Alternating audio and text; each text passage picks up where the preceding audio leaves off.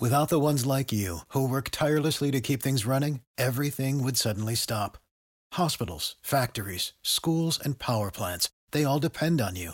No matter the weather, emergency, or time of day, you're the ones who get it done. At Grainger, we're here for you with professional-grade industrial supplies. Count on real-time product availability and fast delivery. Call, click Grainger.com, or just stop by. Grainger, for the ones who get it done. When you need mealtime inspiration, it's worth shopping Kroger, where you'll find over 30,000 mouth-watering choices that excite your inner foodie. And no matter what tasty choice you make, you'll enjoy our everyday low prices, plus extra ways to save, like digital coupons worth over $600 each week. You can also save up to $1 off per gallon at the pump with fuel points. More savings and more inspiring flavors make shopping Kroger worth it every time. Kroger, fresh for everyone. Fuel restrictions apply.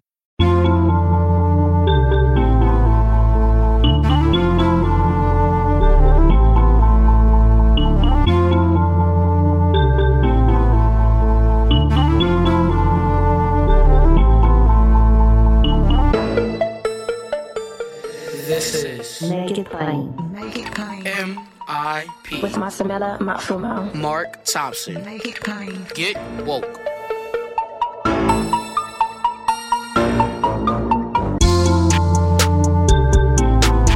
God bless you. Get woke. Folks, MIP is now COVID-free, meaning free to all subscribers as we navigate this pandemic. We're thinking about everyone, and we've got to get through this together. So for a limited time, no fee to subscribe to Make It Plain on your favorite podcast app.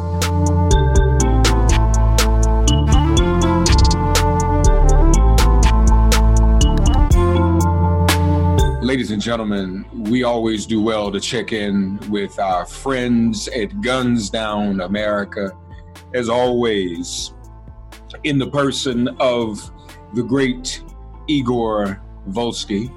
And we were just chatting offline. Igor's in Washington, D.C.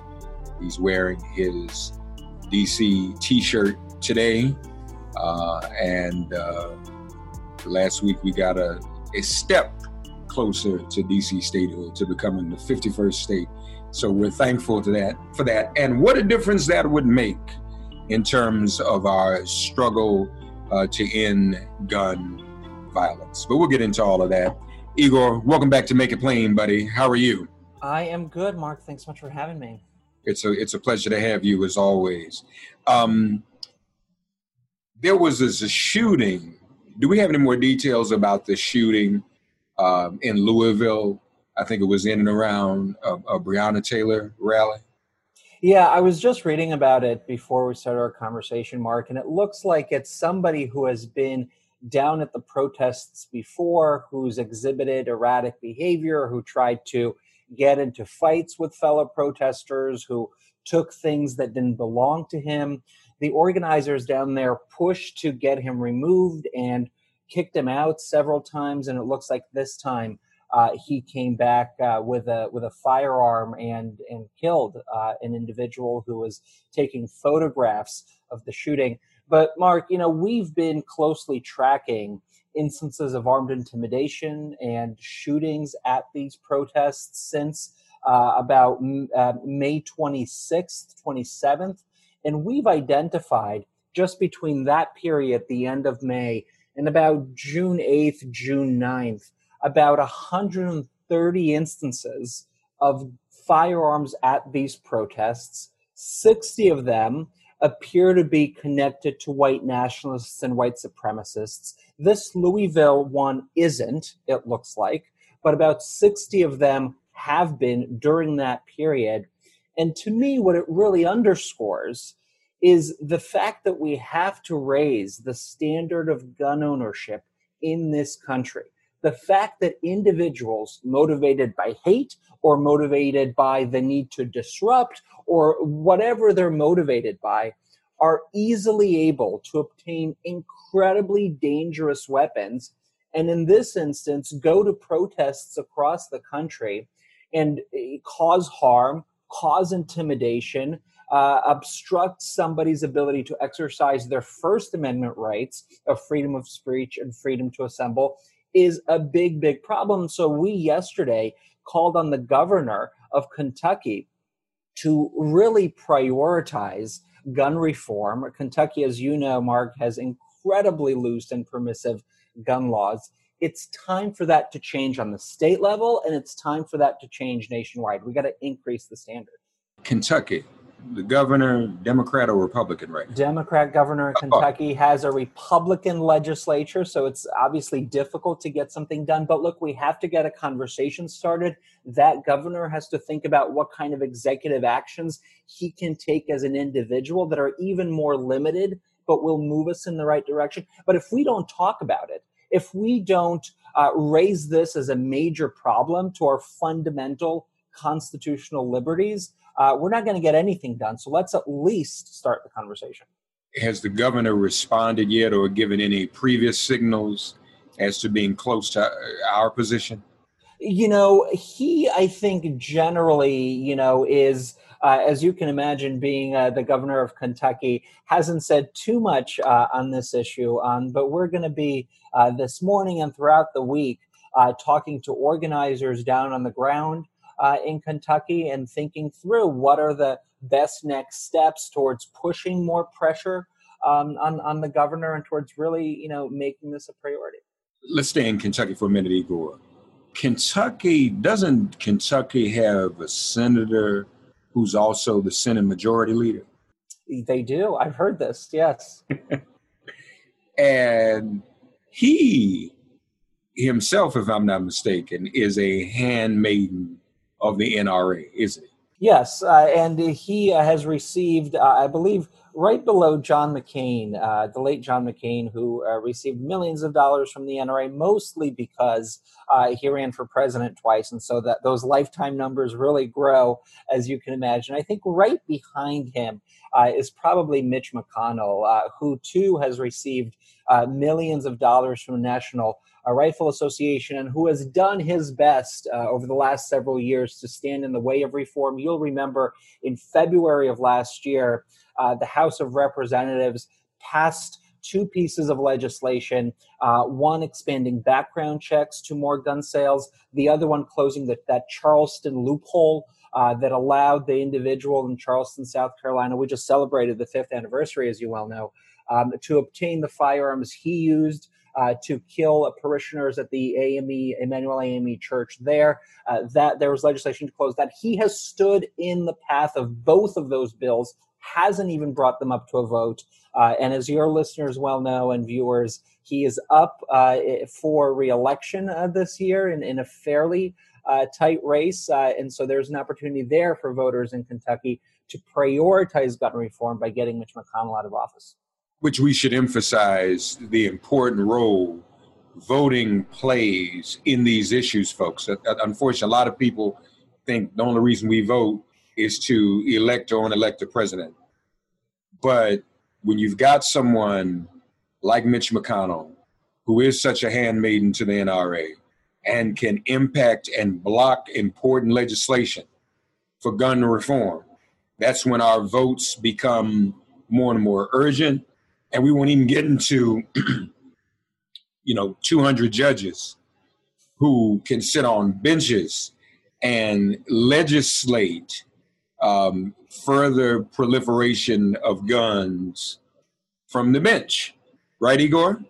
That's absolutely true. I mean, just last week, the Supreme Court turned away, thankfully, multiple challenges to laws across the country that challenged laws that limited the ability of individuals to carry guns outside of the home, that challenged laws in Massachusetts and Illinois specifically banning assault-style firearms and assault-style ammunition, that challenged laws that required individuals in New Jersey, for instance, to demonstrate a need to obtain a license for a firearm. These are all state-based protections that have been critical in reducing gun violence rates in those states.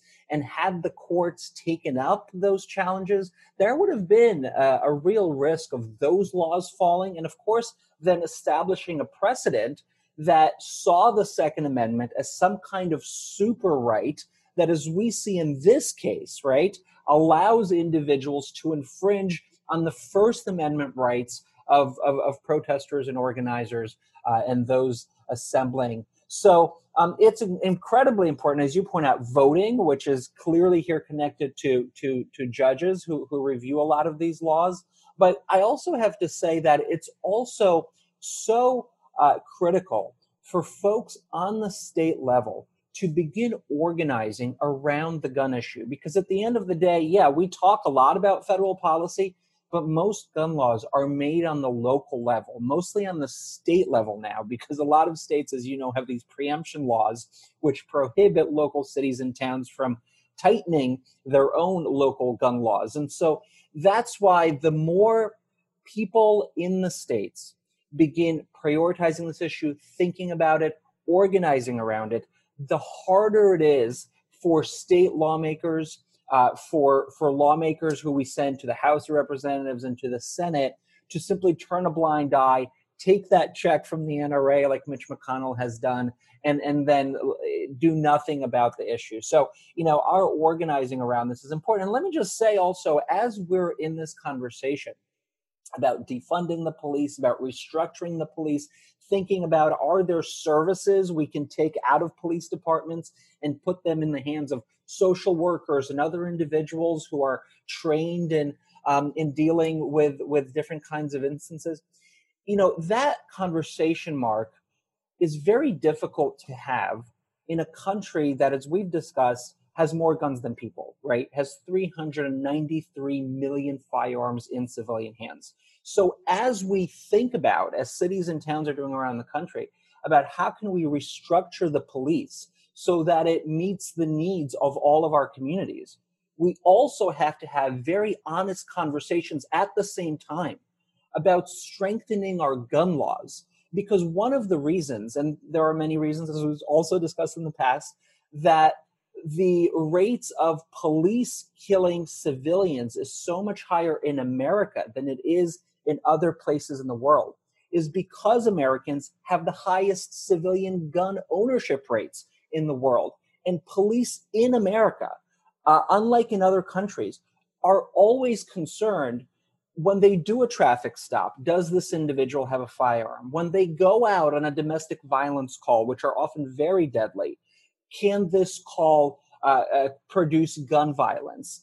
And so in many ways, that creates a mentality. There's a lot of studies around this, actually. That creates a mentality in police officers that they always have to have their hand on their firearm. And as we've seen, when you connect that with racism, when you connect that with a certain police culture, that leads to a disproportionate impact of African-American men being gunned down by police. But that core problem of gun access really contributes to this problem that we're discussing of brutal policing in America. And I hope that the gun issue is really woven into the analysis because it's absolutely critical. Yeah, no, I agree with you. I'd be curious, though, as to, well, when we look at police having that concern about civilians owning guns, it still seems to be, and I know this from having, spoken and taught at police academies, they tend to convince themselves in police culture that it is primarily and exclusively African Americans with all these guns for the purpose of killing the police. Like, we wake up in the morning and black folk just say, we're going to go kill cops today. I bet if we looked at numbers, there are probably more cops killed by white gun owners than African Americans. I was on a panel in Texas a few years ago with several chiefs of police, not sheriffs. And I learned something then, because sheriffs are usually elected officials. They're in favor of gun proliferation, Igor. But this was on the eve of Texas becoming an open carry state. And these police chiefs did not want that at all. They weren't happy about that at all, for the reason you just said. They said, look, everybody's going to be walking around with a gun now. We don't know what's going on. Sheriffs would say, well, we want to get reelected, so this is what we want. So it doesn't create a safe environment. And then when we look at mass shootings, the argument that, well, everybody had a gun, a good guy with a gun can stop a bad guy with a gun. But if I'm a cop and I show up and I see a bunch of people with guns, I don't have the luxury of trying to determine the good guy from the bad guy. I just see a bunch of people with guns. So you're right, it's crazy. And it makes sense when we look at what other countries do when it comes to this. And there isn't as much gun violence. But then, too, other countries are doing better with the pandemic than the United States is doing. So other countries are doing better all the way around on a lot of on a lot of these subjects. So you mentioned, though, that of some of the violent incidents in some of these protests, you all tracked some of them, and it's approximately 100 some odd. Yeah, about 130, yeah, over the course of June, basically, yeah. And about 60 were linked to white supremacist organizations? Well, so as you've seen, Mark, and there's been so much reporting around this Boogaloo movement, which is a movement of mostly white men. Some of them are openly white racists and neo-Nazis and white nationalists. Others aren't, that organize around this notion of a second civil war coming, and that war being used to overthrow the government and maybe establish a white-only state for some of them, and for others just to live in some personal freedom utopia, I suppose. I'm not sure exactly what it is they're fighting for, but what they're now doing is arming themselves incredibly heavily, entire arsenals of assault weapons, of handguns. They're trading blueprints for 3D printed guns using Facebook.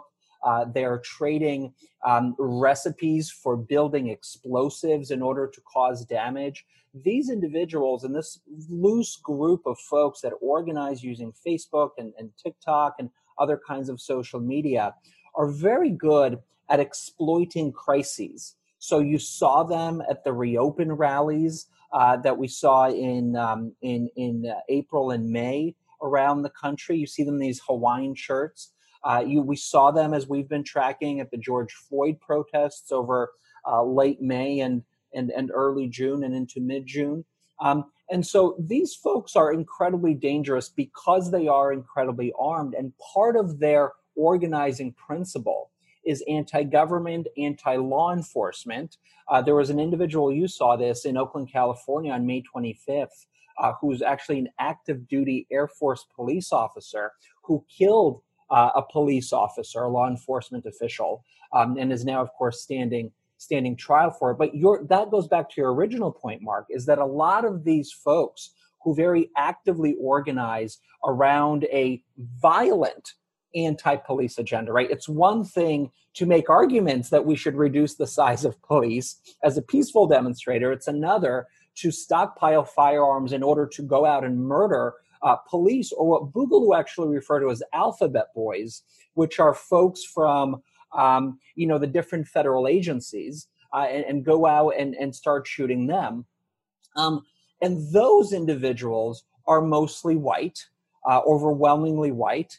Right. It's also true that concentration of gun ownership is significantly higher among primarily white men. And it's also true, I'll say, that there's some research out there, particularly from Harvard, that finds two different things. One is, in states with higher rates of gun ownership, there are more instances of police officers dying in homicides than in states that have lower rates of gun ownership. And the opposite is true, that in states with higher rates of gun ownership, you as a civilian are more likely to be killed by police than you are in states with lower rates of gun ownership. So this question of how many guns are out there in the civilian population appears to be a factor in how police interact with you, and you apply, the race a layer here, and that also changes, right? But the question of basic gun ownership, I think, is something we really have to tackle, because it's part of this problem. Yeah. Wow.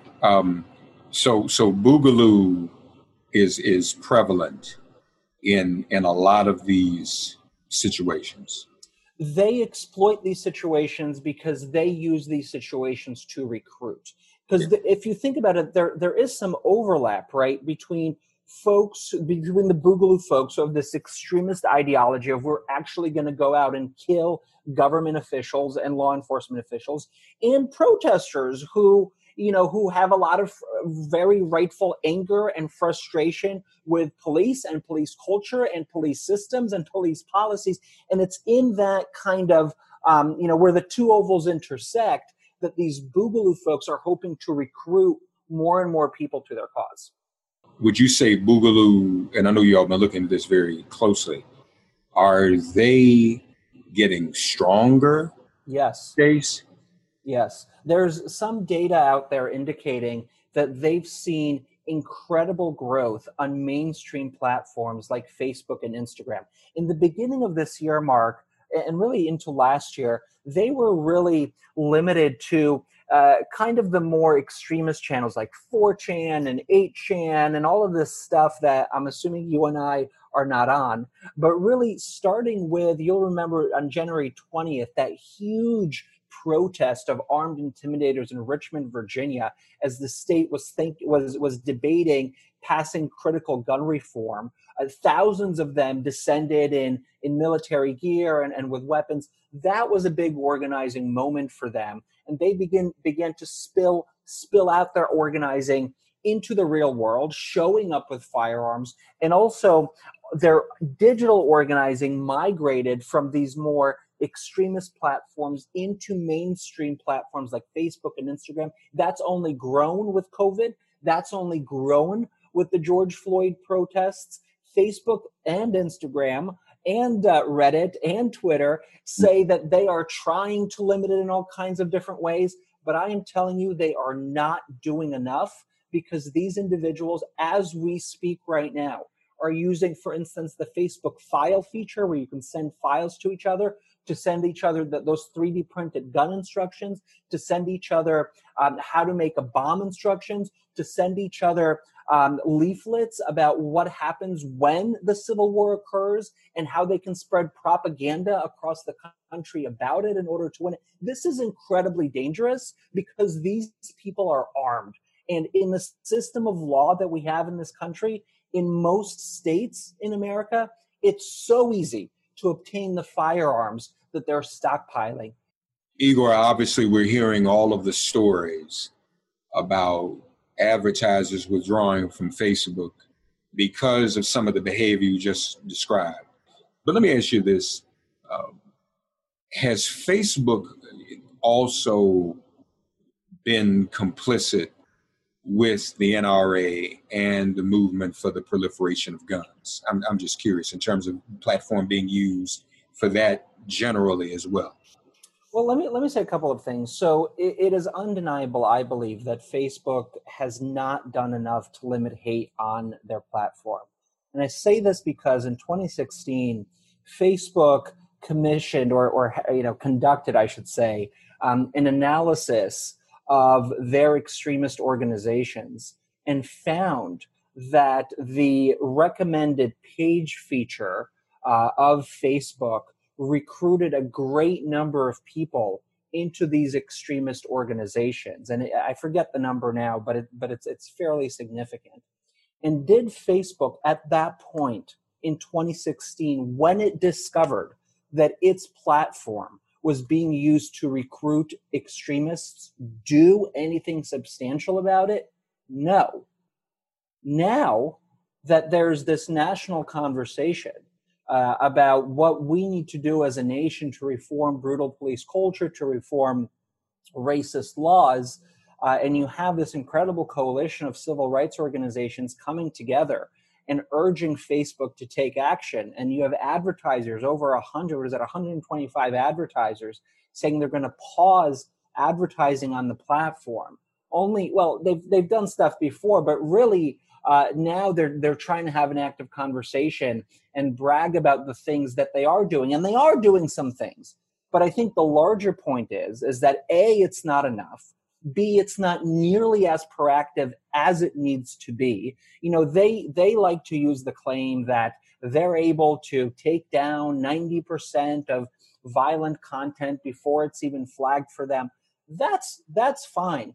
But imagine, Mark, if United Airlines or Delta or whoever told us that 90% of their pilots are sober. They could guarantee you that 90% of how would you feel about that? And for a company that's the size of Facebook, that has the resources of Facebook, there's absolutely no reason why the policing of extremist pages can't be much more aggressive than it is now, because of the fact that the company has known about the problem since 2016, and we're now in 2020, and we have more hate groups organizing on Facebook and other digital platforms than ever before.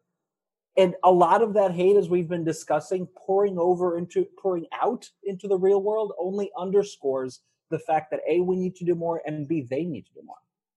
You and I haven't talked since some of the clashes in the protests, particularly at the White House. Yeah. During which time Trump invoked the Second Amendment, didn't he? I don't understand it. What does that have to do with anything in this current climate, and particularly, as we're dealing with a pandemic and a police demic?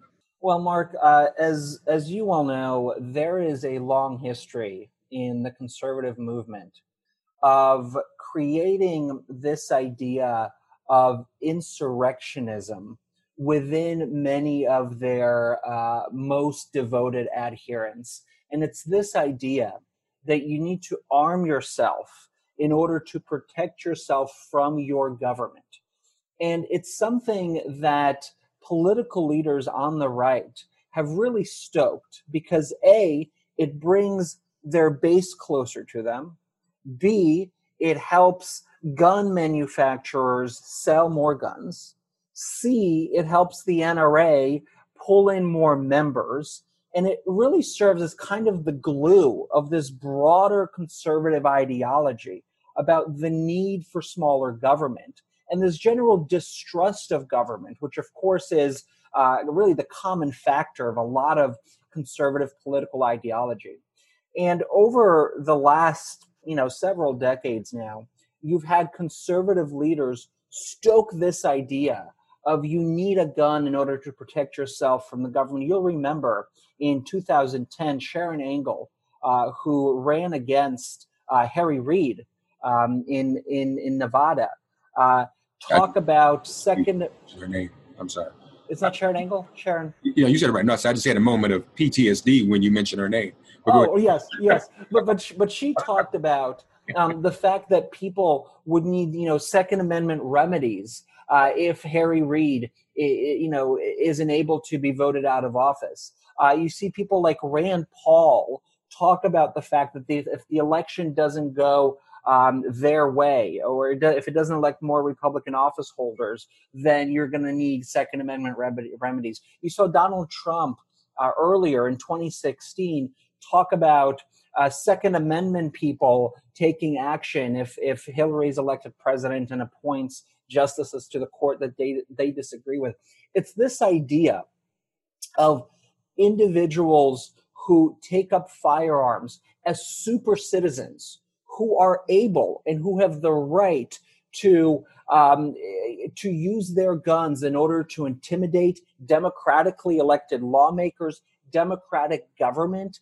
And it's incredibly dangerous, but it's a big through line in conservative thought. So Donald Trump, when he was talking about the Second Amendment, when he made those remarks, that was a real wink to a lot of these folks who are bringing arms to these weapons, who are bringing arms to these protests to continue to do that. Yeah. And yeah, a little bit louder than a dog whistle, for sure. A little bit louder, yeah. This is not immediately related, but I just want to ask you this because this is prevalent now. I mean, it's revelatory. Can you expect a president or commander-in-chief or the party he serves to really care about the way gun violence has cost so many of our lives when they're okay, Igor, with Russia putting bounties on American troops in Afghanistan? If that doesn't clear all of this up, what does? I know that's not immediately related to what you do, but if you cool with obviously guns killing American troops and it making money for or another country putting up money to do it, you probably don't care about guns killing civilians and gun violence in this country. Mark, I am really having a hard time understanding, and I'm sure you are, and many of your listeners are as well, of how this administration is currently operating with this sense of literally nobody's life matters. I mean, you saw on Friday the vice president speaking at the coronavirus task force, refusing pointedly, although now I think he walked it back, refusing to say that people should wear masks. The story broke right after that at that rally in Oklahoma, that Trump officials were removing social distancing signs out of that arena to make sure people really didn't social distance, when we know, and all the science obviously shows, that social distancing masks help stop the spread of the coronavirus. So I am having a hard time understanding why this administration believes there's an advantage to more Americans dying. It'd be one thing, if we were only talking about Black and brown communities, right? You'd understand that the president has on multiple occasions, privately at least, has said, these are not my voters. I don't care what happens to them. The fact that he's, making structural changes like trying to take people's health care away is only a testament to that, how much he doesn't care about communities that aren't him. But he's also now in a place where he appears to not care about the people who vote for him. So this complete disregard for human life, just in general, it confounds me. It really does. Yeah, it's absolutely sickening and frightening. You all, too, at Guns Down America, folks, doing great work. Well, first, let me start here. Last time we talked, we were trying to get Subway to prevent or denounce open carry in its restaurants. Any update on that? Yeah, so we're still working on that, Mark. We're working on reaching out to individuals who've lost family members at Subway shootings. As we've discussed, there are so many shootings at Subways all across the country. We're working locally with that particular franchise owner in Raleigh, North Carolina, whose store was the site of that armed protest, which, by the way, were the Boogaloo people as well. So that's really an ongoing effort. And, of course, part of our larger effort to make the case to businesses all across the country that they pay the price for this nation's lax gun laws, and that it's in their business interest to begin pushing for tighter restrictions and to really join the American people writ large in helping us build safer communities with fewer guns. You all also have been looking at companies overall, haven't you? In terms of whether they're taking behaving with corporate lip service or actually taking corporate action when it comes to issues of systemic racism and discrimination. So as you all see, Guns Down America is walking, chewing gum at the same time. Talk to us about that effort and what you've been doing with that. Mark, one of the things we need to talk more about in the gun violence prevention movement is the amazing work that's being done all around the country by community-based organizations that work to reduce violence in their communities, working with violence interrupters, who are folks who know communities well, and work with folks who are likely to perpetuate violence or to be victims of violence, in order to change certain behaviors so that folks put the guns down and talk about any problems they might have and resolve them in different ways, different nonviolent ways.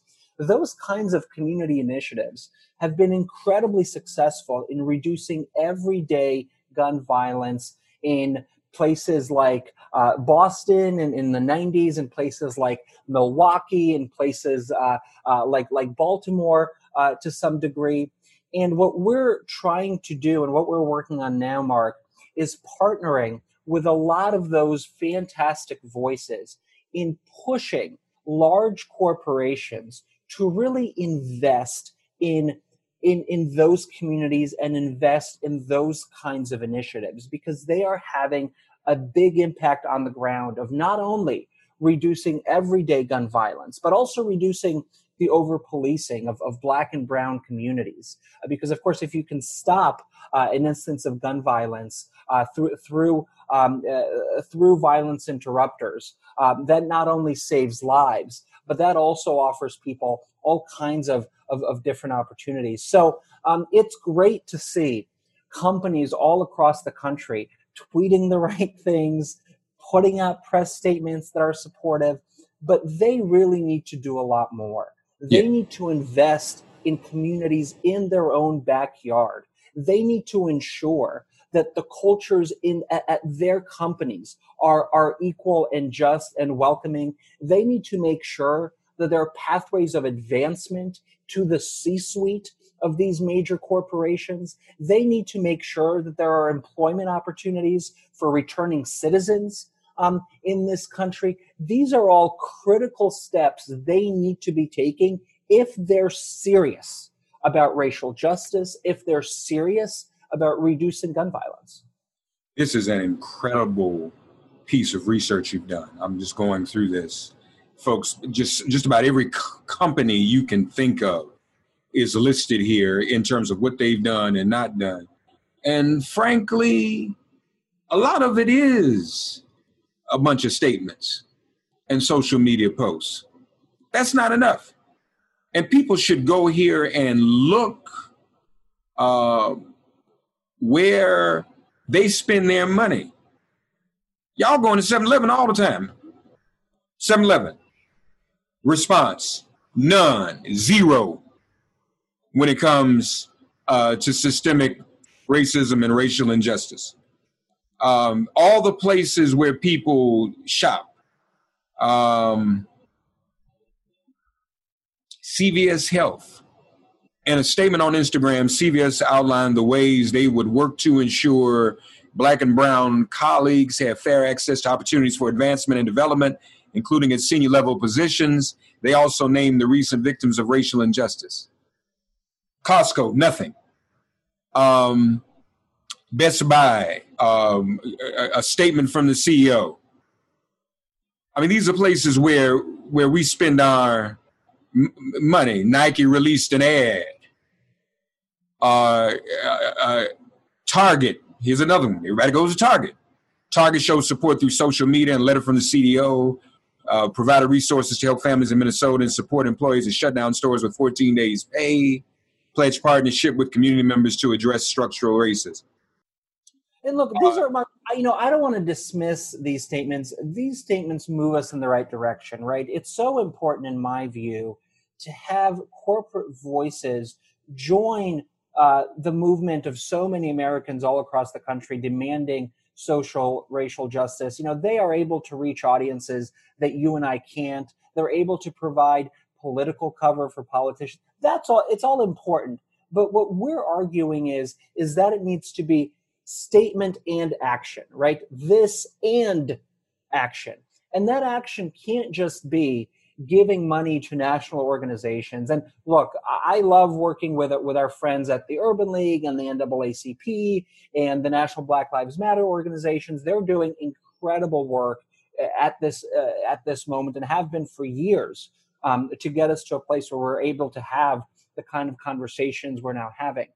But what that also needs to include is support for local infrastructure, for local communities that are dealing with gun violence, that are dealing with the structural inequalities and what comes out of that every single day. They're doing the hard work on the ground to reduce gun violence in these communities. They're on the front lines, right. And they also need support, particularly for, a company, for instance, like McDonald's, that's headquartered in Chicago, a place that I think just this weekend I saw had 56 people die from guns. That's a place where McDonald's can really invest in its economy, in neighborhoods that have been forgotten and are underinvested, can create employment opportunities for folks in those communities, can help directly fund those local programs over the long term, not over 2 or 3 years, but over 10, 15, 20 years. They have a responsibility to their employees and to their customers, to the communities that they serve. And we're going to be pushing them with our local partners over the next coming weeks and months to continue to do more and to realize that investment in these communities has to be ongoing and has to be an absolutely key political and corporate priority. In fairness, 2 companies I mentioned, Nike did pledge $40 million commitment over the next 4 years to support the Black community. Unclear where these investments will be directed. Target, $10 million investment from Target and the Target Foundation to support longstanding partners such as the National Urban League and the African American Leadership Forum. We'll also add new partners in the Minneapolis, St. Paul area and across the country. And so hopefully that is inclusive of some of those organizations on the ground that you just named. This is an incredible Google spreadsheet. And we're trying to update it every week, Mark. Man, I don't know anybody who's doing this. So, Guns Down America is your one-stop shop for all of this. I want to invite you all. I want to give you, of course, always we invite you to go to gunsdownamerica.org. But can they find the spreadsheet there? It's right on our homepage. Yep. There it is. Yes. Demand corporate action on Black Lives Matter. That's there. And you can see the tracking document by just clicking on that, gunsdownamerica.org. Incredible work. Obviously, a lot more work that needs to be done. We cannot relax, even though we're stuck at home. And look, Igor's a bad man. He's confined, and he's doing all of this while he's confined, y'all. Some of y'all ain't doing nothing, and y'all have violated the quarantine all out in the street and everything. But Igor, from his own home, is a threat to the status quo, and so we appreciate that. Well, Mark, I wouldn't be able to do it without our great team at Guns Down America, at gunsdownamerica.org. We invite folks to become involved in this effort, in our movement. We need everybody, absolutely everybody, to continue to fight against armed intimidation, against companies not doing enough to reduce gun violence, and to ultimately create a pathway for us to pass real reforms to build a future with fewer guns. Igor, thank you, buddy. Appreciate it. Gunsdownamerica.org, folks. Check it out. God, you are our refuge. Send our ancestors to guard our doors. Cast out this virus from our communities and our bodies. Heal, bless, and protect everyone listening and their loved ones. Thank you for listening to Make It Plain and Get Woke. Remember to listen, like, and subscribe on Apple Podcasts, Spotify, and wherever you get your podcasts. If all minds are clear, it has been made plain.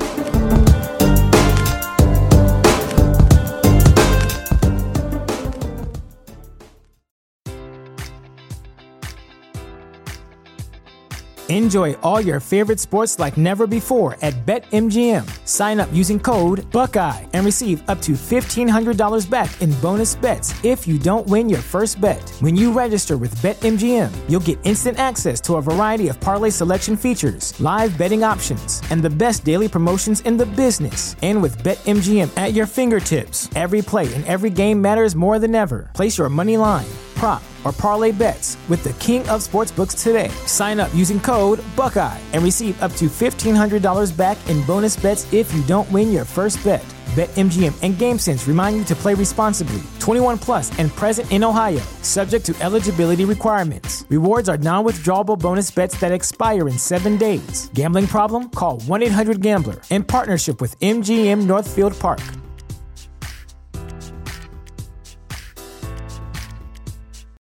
Without the ones like you, who work tirelessly to keep things running, everything would suddenly stop. Hospitals, factories, schools, and power plants, they all depend on you. No matter the weather, emergency, or time of day, you're the ones who get it done. At Grainger, we're here for you with professional-grade industrial supplies. Count on real-time product availability and fast delivery. Call, click Grainger.com, or just stop by. Grainger, for the ones who get it done.